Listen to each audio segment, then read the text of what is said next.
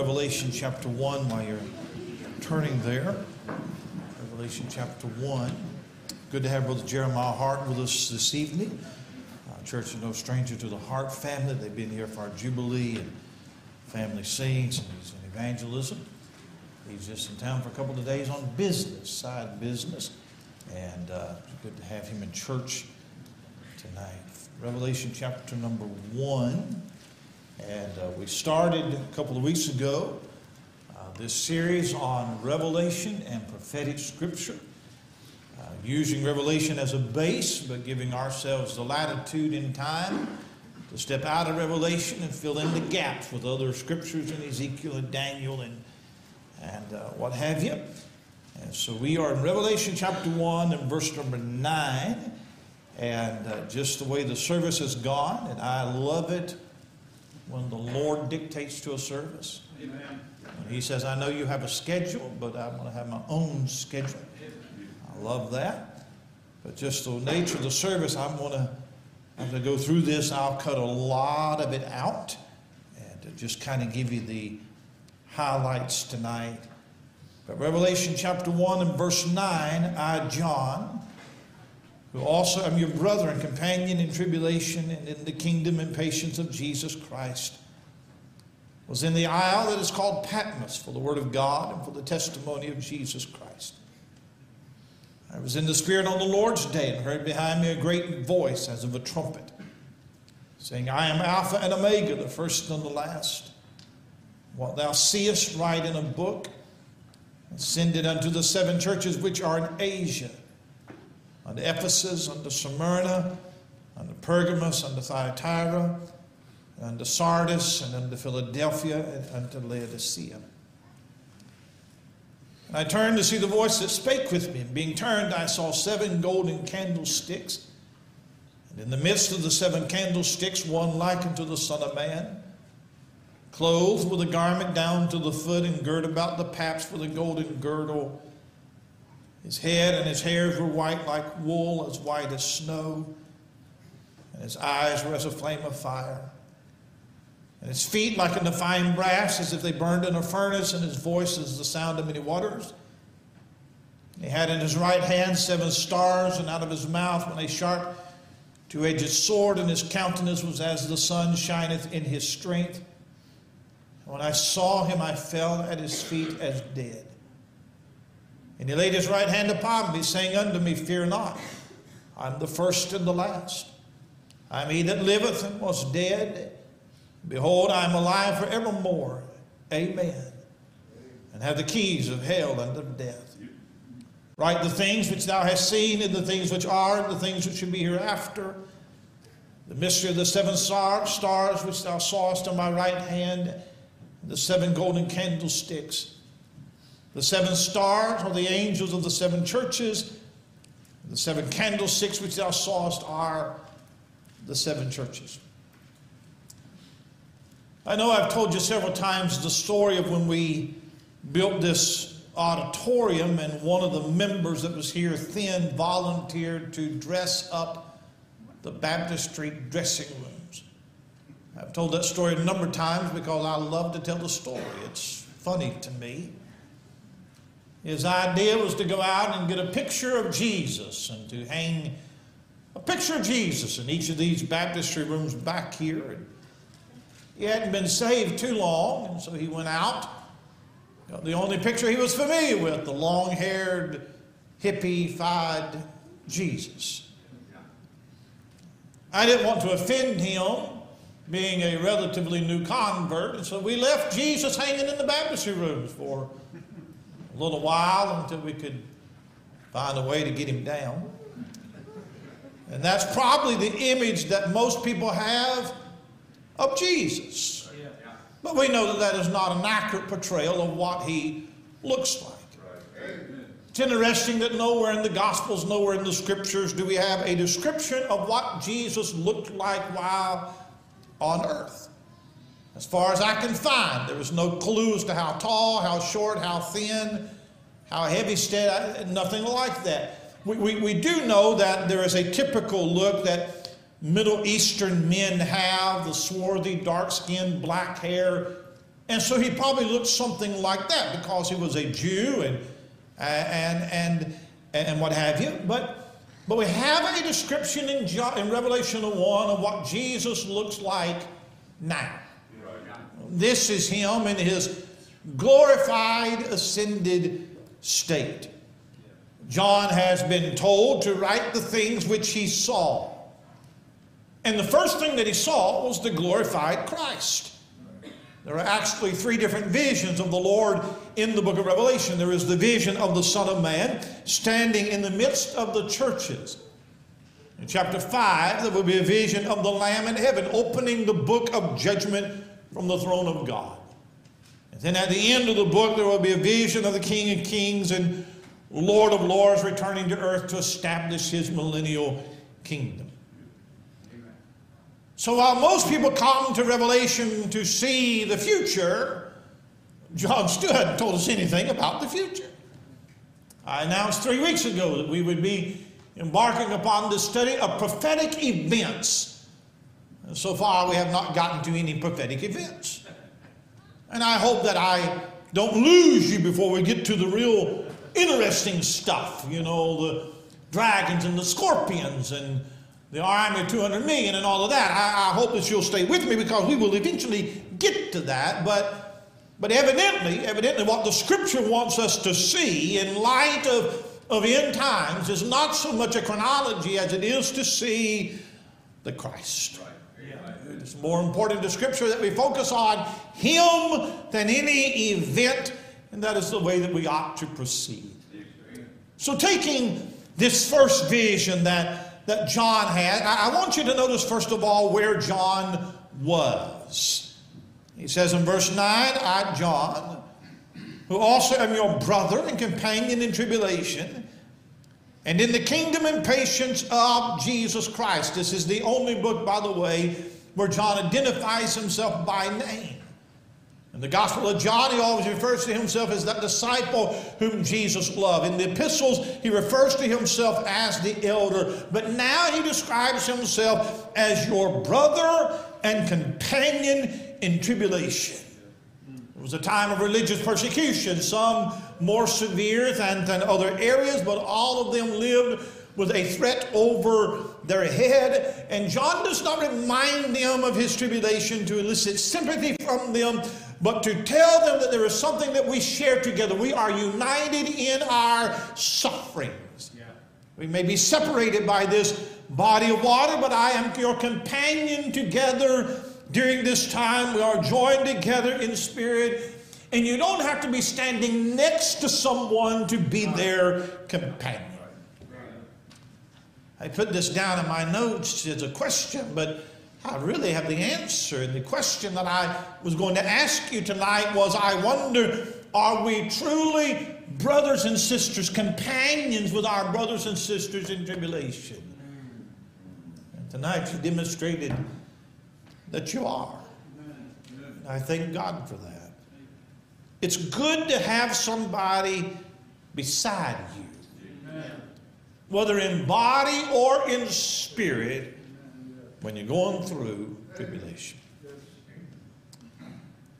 He says in verse 9 that he was in the isle that is called Patmos, for the word of God and for the testimony of Jesus Christ. The isle of Patmos was a little island about 13 miles off the coast of Turkey, 10 miles long, 6 miles wide, volcanic island, rocky island. It was sparsely populated. The main attraction was a temple to Diana, the goddess. And when John says that he was on the Isle of Patmos, he was not there on vacation. It was not a resort spot for retired preachers. During the first century, Roman emperors used it to exile political prisoners, and that is why John was there. We don't know what kind of living arrangements that he had there. We don't know how harsh it was. Was he forced to work in the rock quarries and all the mines? We don't know that. All that we know that he was there under the edict of a man named Domitian. If I were to ask you to name a Roman emperor of the first century, many of you would immediately come up with the name Nero. Nero was a madman who literally fiddled, they say. Well, he didn't fiddle, but the saying is he fiddled while Rome burned, and he used that to launch the first wave of 10 persecutions against the Christians. Nero, when Nero died, Rome fell into a civil war. 4 men claiming to be an emperor within a year. AD 69, known as the year of 4 emperors, 4 Roman emperors. And so Rome was under civil unrest and instability for some years. But in AD 81, Domitian became the emperor. He was an emperor only for 15 years and was one of the most disliked emperors of the empire. I shared this with the guys in church history several weeks ago, so they'll be familiar with this. But the Jews had a tax that went all the way back to Exodus 30. It was a half shekel tax that was called the temple tax. Every male 20 years and older was to give this half shekel tax every year, and it was for the upkeep and the maintenance of the temple. Well, in AD 70, the Romans destroyed the temple. They destroyed Jerusalem, and the Romans knew about that tax. So they decided that they would keep that tax. They would force the Jews to pay that tax, even though there was no temple now to maintain. But they forced the Jews to pay that tax in retaliation for all their revolts, and they used that money to build a new temple to the god, Jupiter, the Roman god. Well, as time went on, the Romans thought we have a good idea because a politician never takes a tax away. So they decided to expand it, not just to males over 20, but to every Jew, man, woman, boy, and child. When Domitian came to the throne, he said, I'll extend it even further, not just to Jews, but everybody that practices the Jewish religion. And to him, that meant Christianity. So now Christians are forced to pay this tax. Domitian passed a law that if you did not pay this tax, you could have your property confiscated. And if you reported a tax evader, then you could be rewarded with some of their property as a reward. And eventually it just got too burdensome, and the Jews began to revolt against paying that tax. That became the excuse that Domitian needed to begin to launch what was the third wave of persecution against the Christians. Domitian was the younger brother of Titus, the Roman general who destroyed Jerusalem. He became very suspicious, some say even paranoid later on in his life. Some people believed in that day that a bird's flight could predict the future. And somehow Domitian believed that ravens could foretell the future. All of the coins that they have found from that era that were minted by Domitian has a god on one side and a raven on the other side. So you have a leader of the known world, the world empire, the most powerful man in the world, looking to ravens to find out about the future. Poor Christians who have a more sure word of prophecy. Domitian had an enormous ego problem. It was not unusual for the Roman Senate to deify their emperors, but they always did it after he died. But Domitian couldn't wait. He deified himself before he died, took on the title of our Lord and our God, and all of the edicts and all of the laws would begin, our Lord and our God. And when Domitian died, the Senate rejoiced because they could not stand him. And the Roman Senate ordered that everything with his name, everything, all the inscriptions, everything with his name be burned and be destroyed. It's under this emperor that in AD 95 sent John to Patmos in exile. That's why he's there. So John says in verse 10, I was in the Spirit on the Lord's day.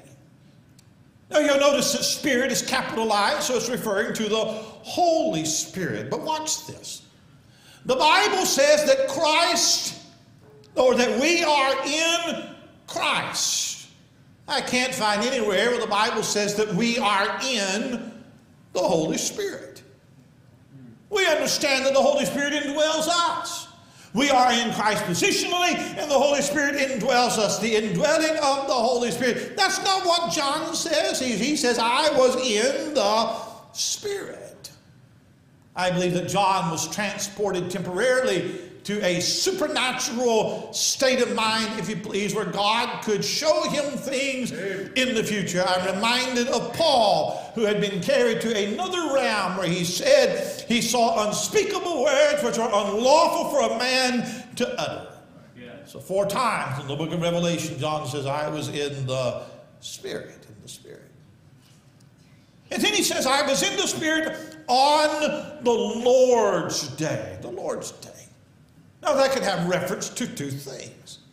First, the Lord's Day could be a reference to Sunday, because Sunday is the Lord's Day. Would you agree with that? Say amen. Amen. By the way, you may be surprised to know that Sunday is never called the Lord's Day in the Bible. In the book of Acts, Christians began to meet on the first day of the week. Acts 20 and verse 7, upon the first day of the week, when the disciples came together to break bread, Paul preached unto them. 1 Corinthians 16 and verse 2, upon the first day of the week, let every one of you lay by him in store as God hath prospered him. They met on Sunday, the day of the resurrection, but it's never called the Lord's Day. That's what we call it. It's always called the first day of the week. So a lot of people say that it was on Sunday. It was on Sunday, the Lord's Day, that John received this revelation. And that would make for very good preaching.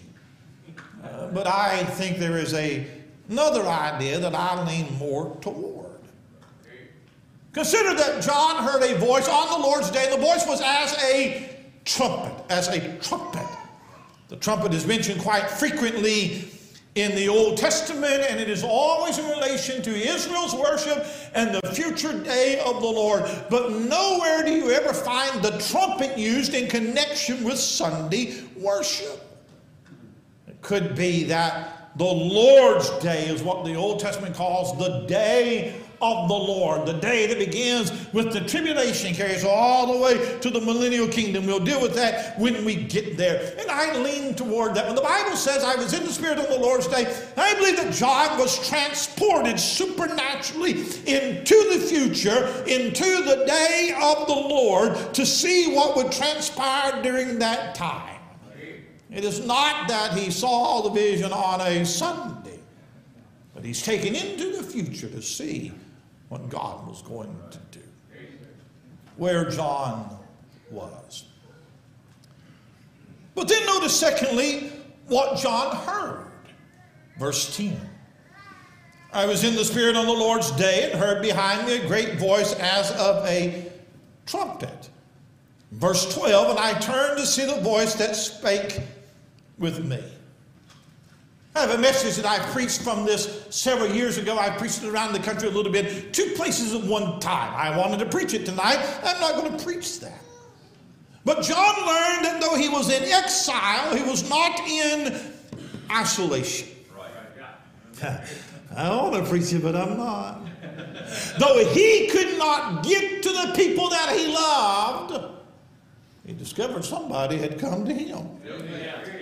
And he turned to see who had visited him.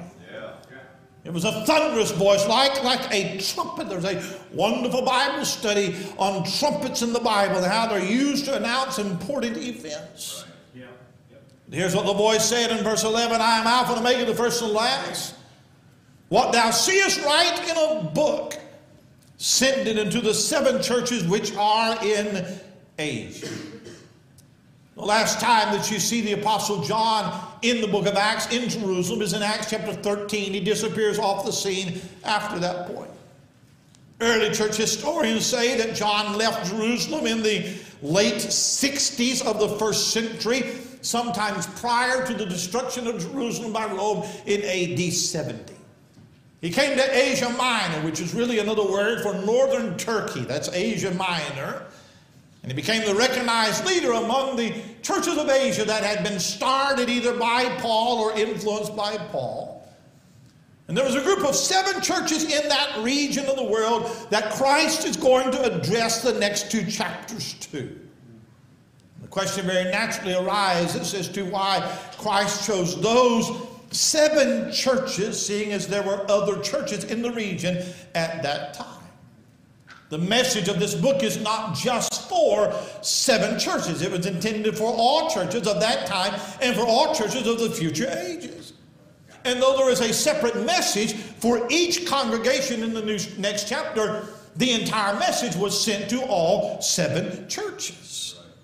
The revelation is sent to the 7 churches along with individual letters to each church. And just as Paul sent letters to 7 churches, you can count them, so John sends a letter to 7 churches.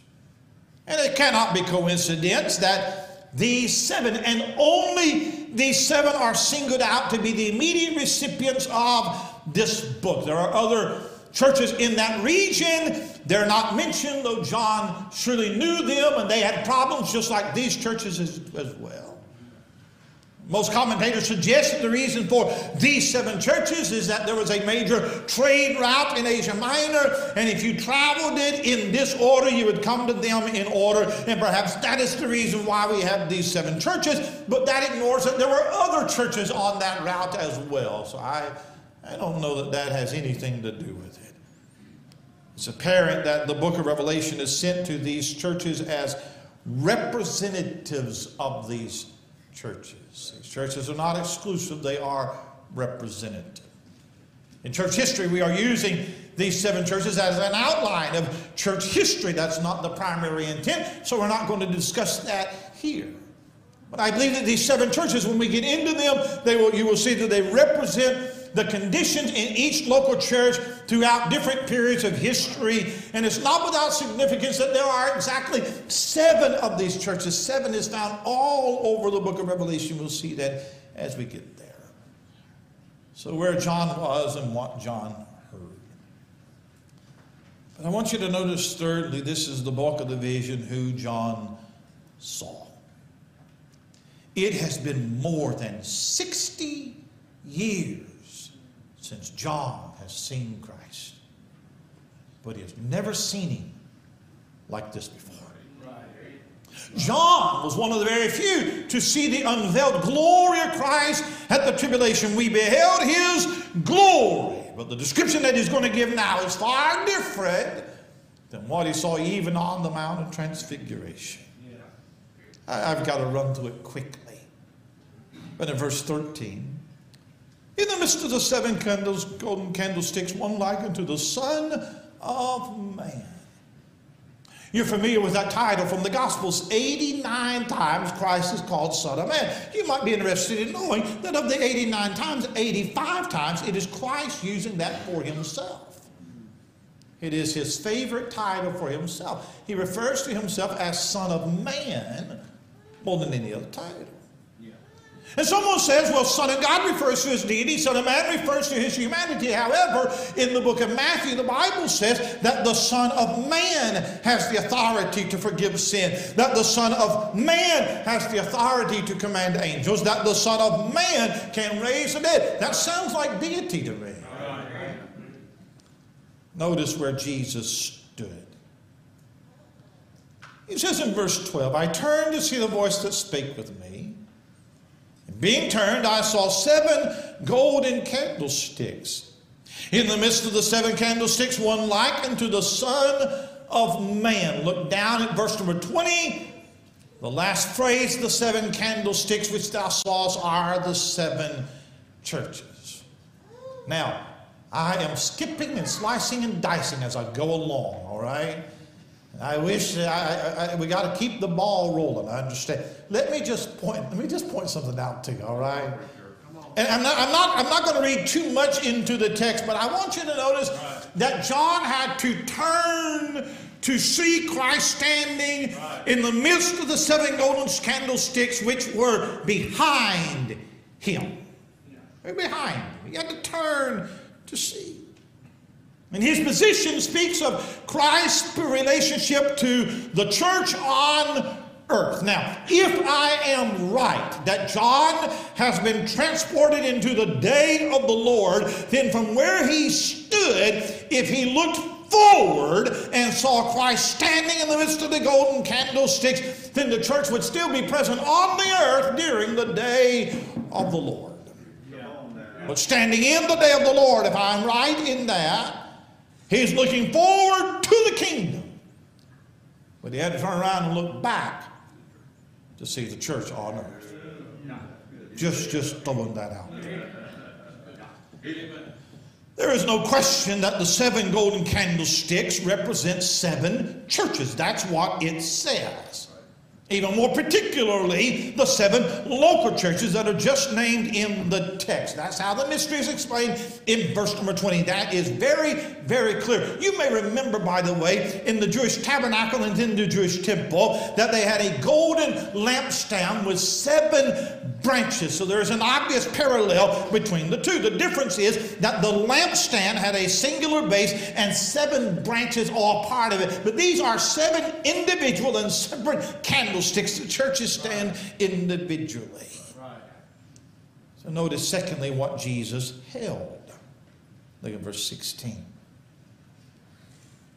He had in his right hand 7 stars. Come down to verse 20.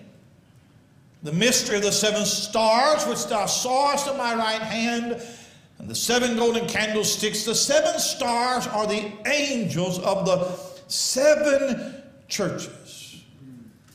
So the 7 stars in the right hand of the Son of Man are interpreted in verse 20 as the angels of the 7 churches. Do you see that? Yeah.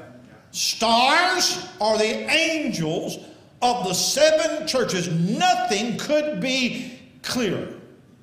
The candlesticks are churches, and the stars are the angels of the churches. What could be clearer is, what do the angels represent? The stars are angels, but who are the angels? Well, there's a couple of guesses. The first guess is that angels are angels. It's a strictly literal interpretation that stars are a symbol for angels and that angels are to be taken literally. And if you wanted to take that point, then you could say, well, angels, they do have a keen interest in prophetic events, and they do learn revelation from God's Word, and they have been assigned as guardians to individual Christians, none of which has absolutely anything to do with that verse. Nothing. Someone else will say, well, Michael the archangel, he stood in heaven for the nation of Israel. It's not unreasonable to think that individual churches have angels standing in heaven as our representative. And every other place in the book of Revelation that you read angels are angels. So why would it not be literal angels this time? But there is a problem. And the problem is, if these letters are written by John to literal angels, then how was John supposed to get the message to them? And if Christ wanted to give a message to angels, why does he need to go through John? They're in heaven around the throne. You closer to them than John is. And if the letter is addressed to angels, why is it sent to churches? And how is an angel to be blamed for the defects of the churches? I don't think angels means angels. I think it's a symbol. So somebody else said, no, it's not angels. It's pastors. Angels are pastors, is what they are. That's the most common interpretation. The stars represent angels, and the angels represent the pastors of these churches. Because after all, Jude talks about wandering stars, false preachers that are wandering stars. And then Daniel talks about ministers that shine as the stars. So it must be pastors. But there is a problem.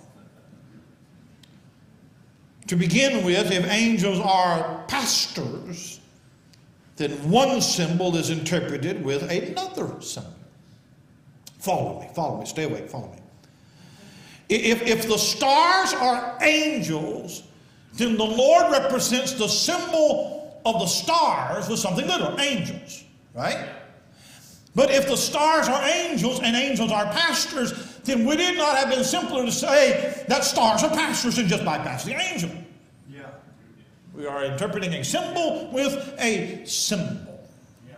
I don't think that it is pastors, and I have a whole lot of reasons for that. There are other terms for a pastor: bishop, elder, shepherd, pastor. So why would Christ bypass those terms and come up with a brand new one? So somebody else says, well, angels are messengers. Great men that I love, Clarence Mark and C.I. Scofield, John Walvoord, they all said that angels represent human messengers. They have visited John from Ephesus, and John gives them this letter to spread to the churches. So when it talks about angels, it's talking about messengers that have come to see him. I don't see any evidence for that. And by the way, he is an exile. Exile. Yeah. So having visitors would kind of defeat the purpose of that being in exile. Do you not think? Yeah. I don't think that it is messengers. Somebody said the angels are representatives, spiritual counterparts to the church in heaven. Not an ounce of Bible to that, but what a wonderful idea. So when you cannot determine, you can't decide, you always call your preacher friends and you ask them. So I called Brother James Knox. I said, Brother Knox, deep mystery. I need you to solve for me. I'm going to stand before my people and I'm going to present this mystery, and they're all going to be on the edge of their seat wanting to know what it is. Tell me, who are the angels? Oh, his answer helped my heart. It helped me. He said, I don't know. I don't think anybody knows. And I concluded that he and I were both right. Ain't nobody knows who they are. I said all of that to say this. In Bible study, sometimes you have to be content to let God know some things that you don't know. You're not going to be able to solve every mystery. Now you take a guess. Pastors, angels, messengers, representatives, or make something else up. It doesn't matter. But son, I think that when we get to heaven, we think that God is going to reveal all of these mysteries to us, and certainly are some things that he's going to reveal to us. But I think that there are even some things that he's not going to tell us because it just doesn't matter. Oh, we're going to get to heaven one day and we are going to discover gap or no gap. Oh, we're going to settle it then? Oh, we might get to heaven to discover it don't really matter. Well, where Jesus stood and what Jesus held. And then how Jesus looked. Now, I'm not going to go through this. He goes through this vision. He describes how these clothed with a garment down to the foot, girt about the paps with a golden girdle. They would wear a belt or a girdle around their waist, and they would draw up their robe when they're running or working. That's not the picture here. This is more like a sash. The paps is the breast, the chest area, and I think it's over his shoulder, kind of like a banner. And then he talks about his head and his hair is like white like wool, as white as snow, eyes as a flame of fire, feet like in the brass. There's judgment all in that, as if they burned in the furnace. His voice as the sound of many waters. Tomorrow evening, my wife and I fly into Buffalo, do this couples retreat. And I'm doing the couples retreat. She's going along for the ride. But you ever been to Niagara Falls? You ever been on that boat to go under the falls? The roar of those waters going over the falls. That's what I think of when it says the voice is the sound of many waters. It says in verse 16, he had his right hand 7 stars out of his mouth on a sharp two-edged sword. His countenance was as the sun shineth in his strength. It'd take a whole message to describe that vision. But this is how Jesus looked. Well, let me finish tonight with what Jesus said. Look at verse 17. When I saw him, I fell at his feet as dead. He laid his right hand upon me, saying unto me, fear not. I am the first and the last. Now, it's too simplistic, but to be first means nobody came before you. And to be last means ain't nobody coming after you. It means you have no predecessor and you have no successor. No one can say they got here before you, and no one can say that they will outlast you. First and last. I am he that liveth. Such a simple statement, but there ain't no other God that can say that. I am he that liveth and was dead. I love that. Not many people can say back when I used to be dead. Back in my dead days. No, he said, I am living and was dead. And behold, I am alive forevermore. Amen. Oh, every religion follows a leader who was living but is now dead. Christianity is founded upon one who died and is now living. I know it's a Wednesday night. We're not supposed to preach. It's boring Bible study. That's a good verse right there. Christianity is a resurrection religion. Remove the resurrection and you have destroyed Christianity. The empty tomb is the Father saying amen to the cross. Live forevermore, meaning I'll never be dead again. And when he conquered death, he conquered it for you and me.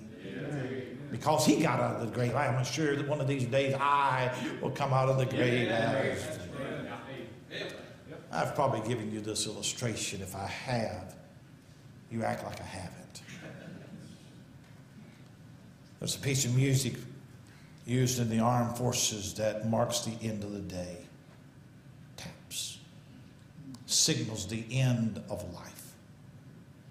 24 notes, 4 tones, 3 breaths, 1 minute. End of day.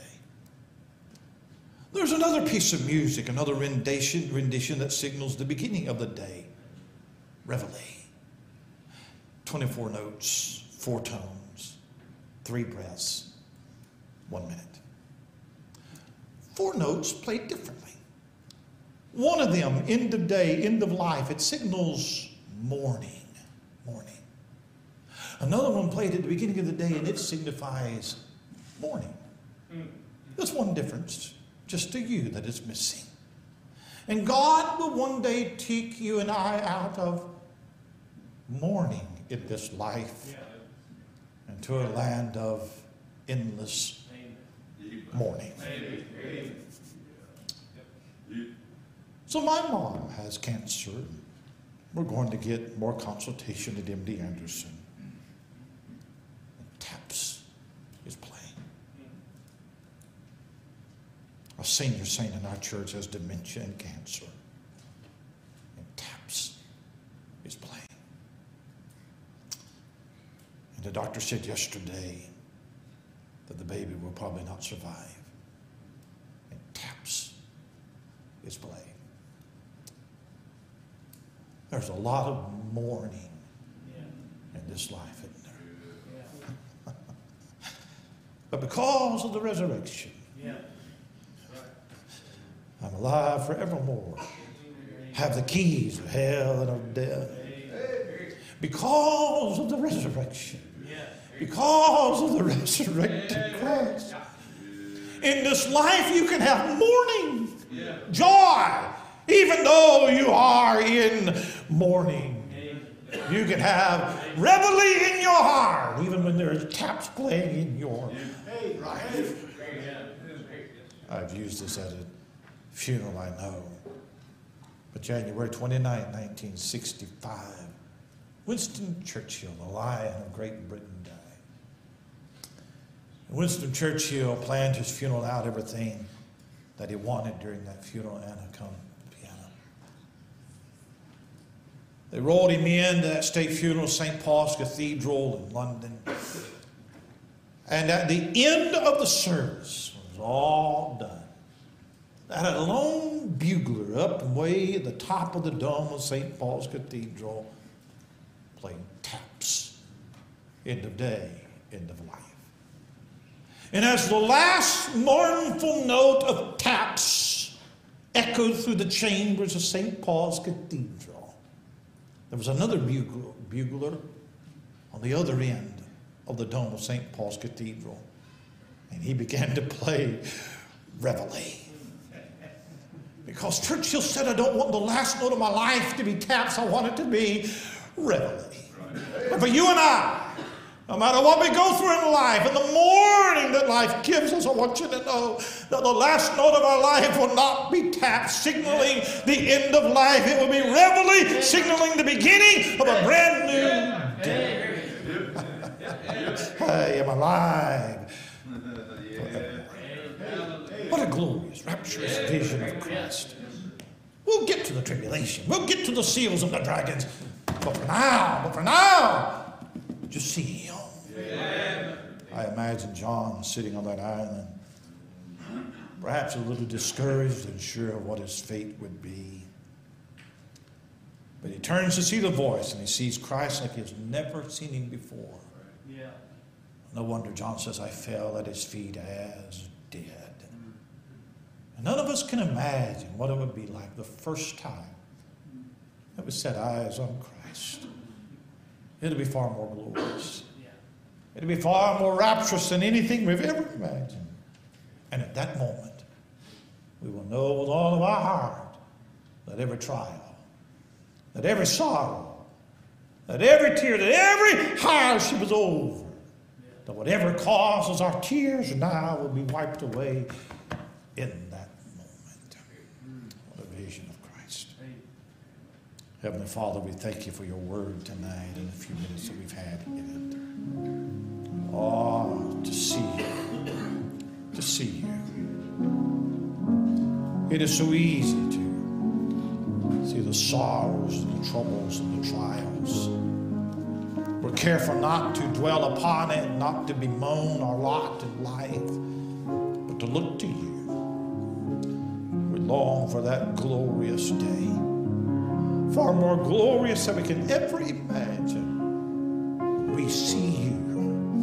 And when we first set eyes on you, we will know then that everything will be okay.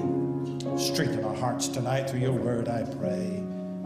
In Jesus' name and amen.